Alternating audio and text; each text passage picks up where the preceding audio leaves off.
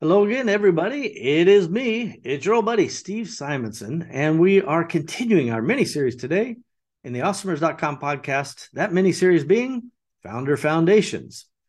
What's the point of the mini series? It's to try to consolidate some of the very basic building blocks that all executives need, all founders need for that matter.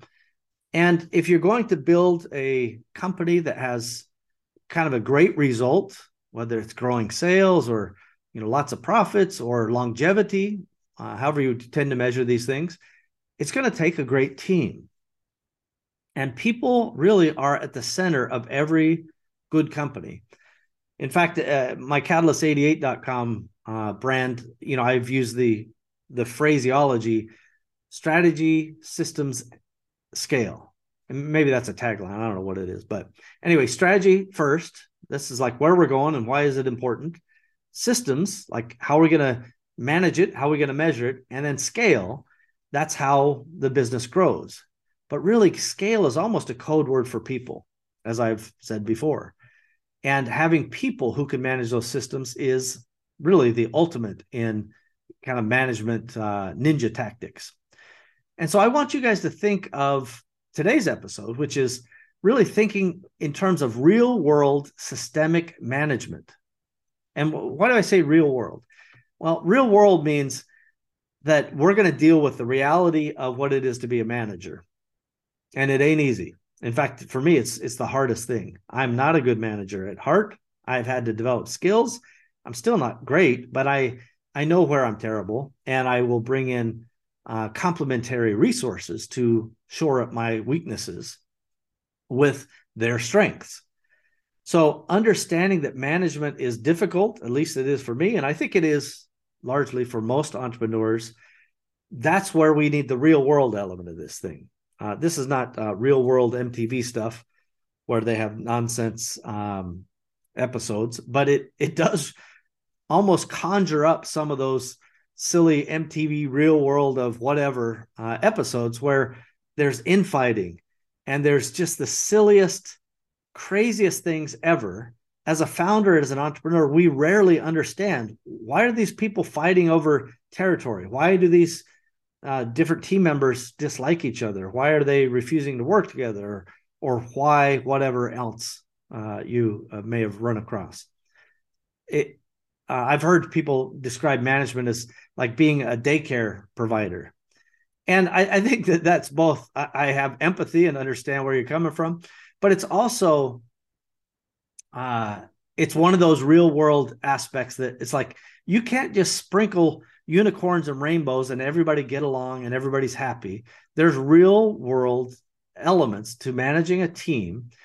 And the less that you are grounded with some of the basic precepts of systemic management, and I'll talk about some of those here in a minute, and the more you're just kind of going with the flow or reading the last management book and trying to apply a couple principles like that, that's just closer to chaos and farther from order than you want to be.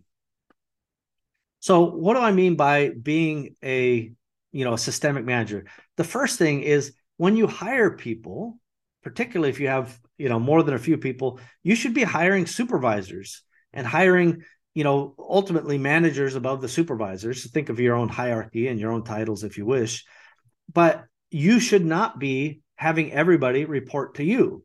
So your number one thing to think about systemic management is, what is my hierarchy? What's that going to look like? And listen, I don't care if you want to think of them as everybody's an equal balloon or everybody's got this, or the shape is not relevant. But when you think of a traditional functional org chart, there are functions that must exist in every company. I'm talking about things like product development and marketing and advertising and finance and operations and shipping and fulfillment and so on and so forth. These are operational fundamentals for a product-based company, for example.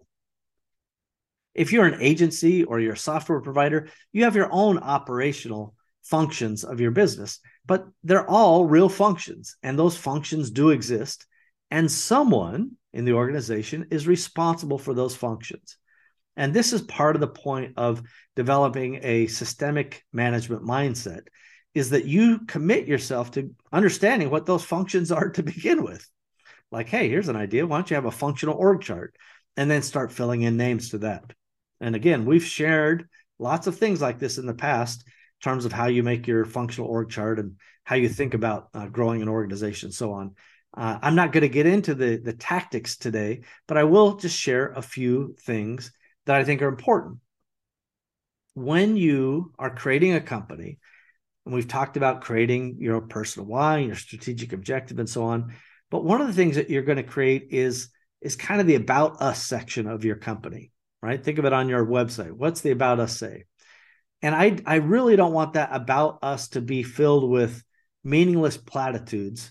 I far prefer the Roy Williams school of We Believe, right? You can go search We Believe Roy Williams on YouTube one of these days and watch his wonderful presentation that, essentially he says, skip the platitudes and just tell people what you believe and make that your dividing line, right? It's good for customers. It's good for suppliers. It's good for your personnel. And never forget, by the way, that, maybe with the exception of shareholders, that would be one additional constituency, that those primary elements of your company, you need suppliers, you need people, right? And obviously you need customers. The fourth may be shareholders. You may or may not need shareholders, depending on your context. But understanding your constituents and what their needs are, and then communicating to them in an effective way is certainly part of systemic management. So one of your takeaways from today should be, do I have a functional org chart? If not, why not? And when am I going to get it? Secondly is, what are my kind of management paths? When I'm hiring somebody, are they somebody who wants to be in management?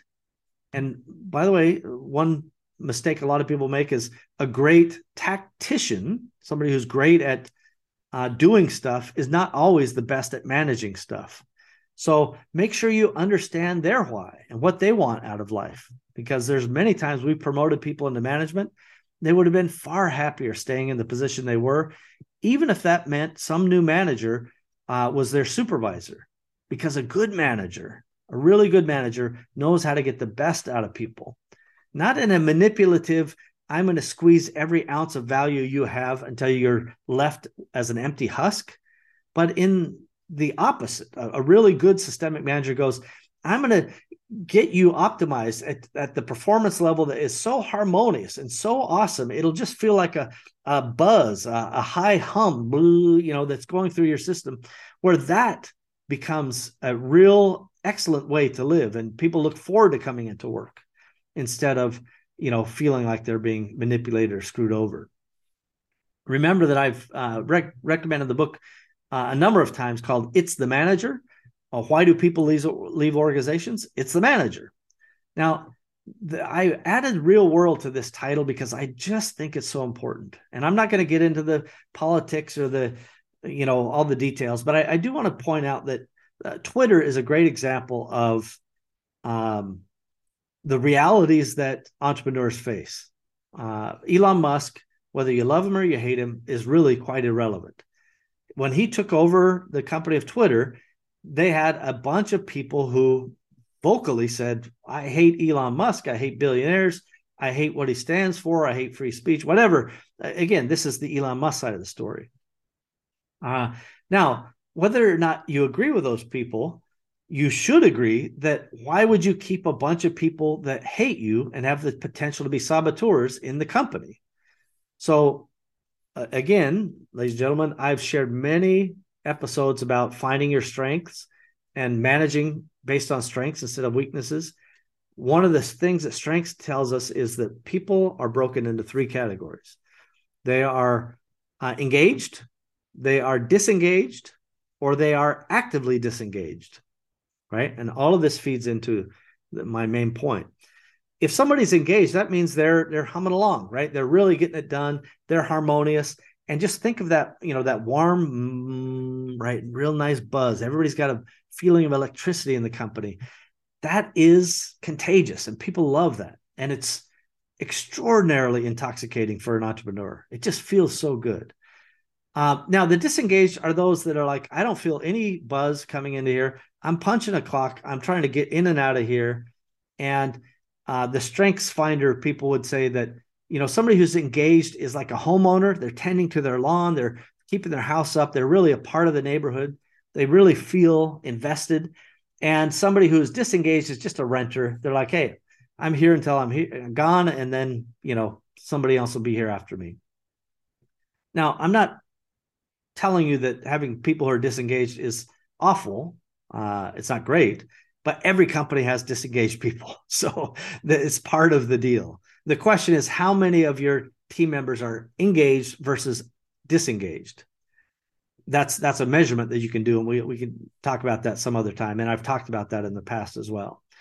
But what you had at Twitter is a group of actively disengaged people who literally are saboteurs, right? Having them on the ground at Twitter in the building or with access to their computers is more likely to cause Twitter to go out of business and be, just kind of fall off the internet for some period of time. I'm not saying forever, but, having the thing crash was more likely that if they continue with saboteurs, with people who are actively disengaged, than the other way.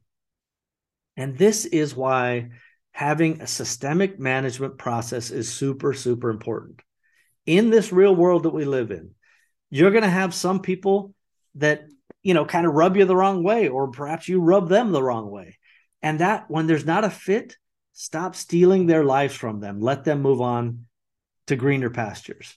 And, as I like to say, it shouldn't be a surprise to them unless there's some sort of values breach.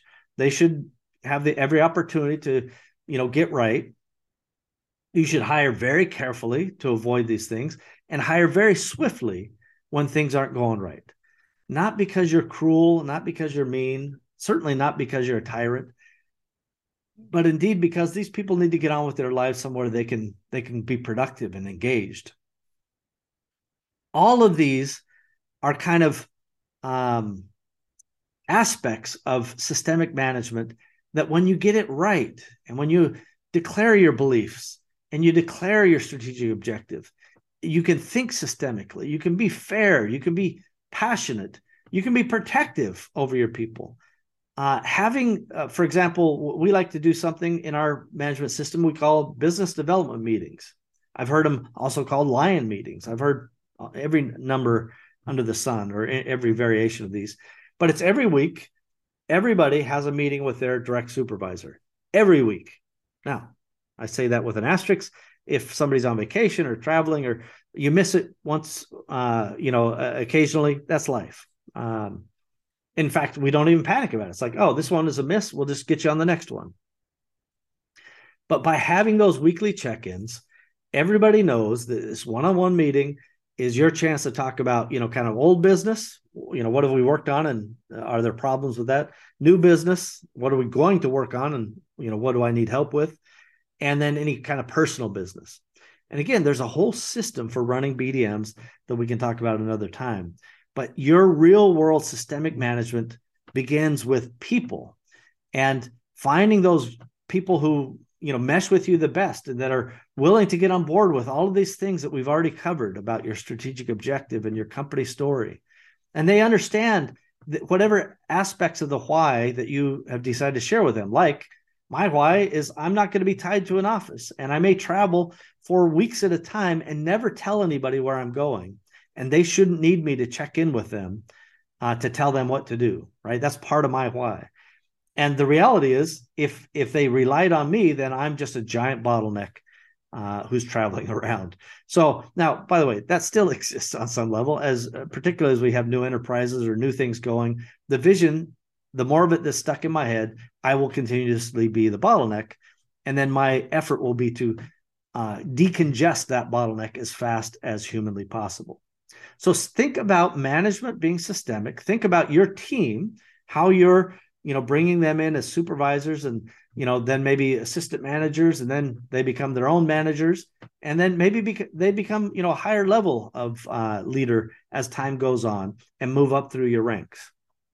One little nugget I'll leave you with is that people who see opportunity for them to grow within a company and grow their career are far more likely to be engaged than the others.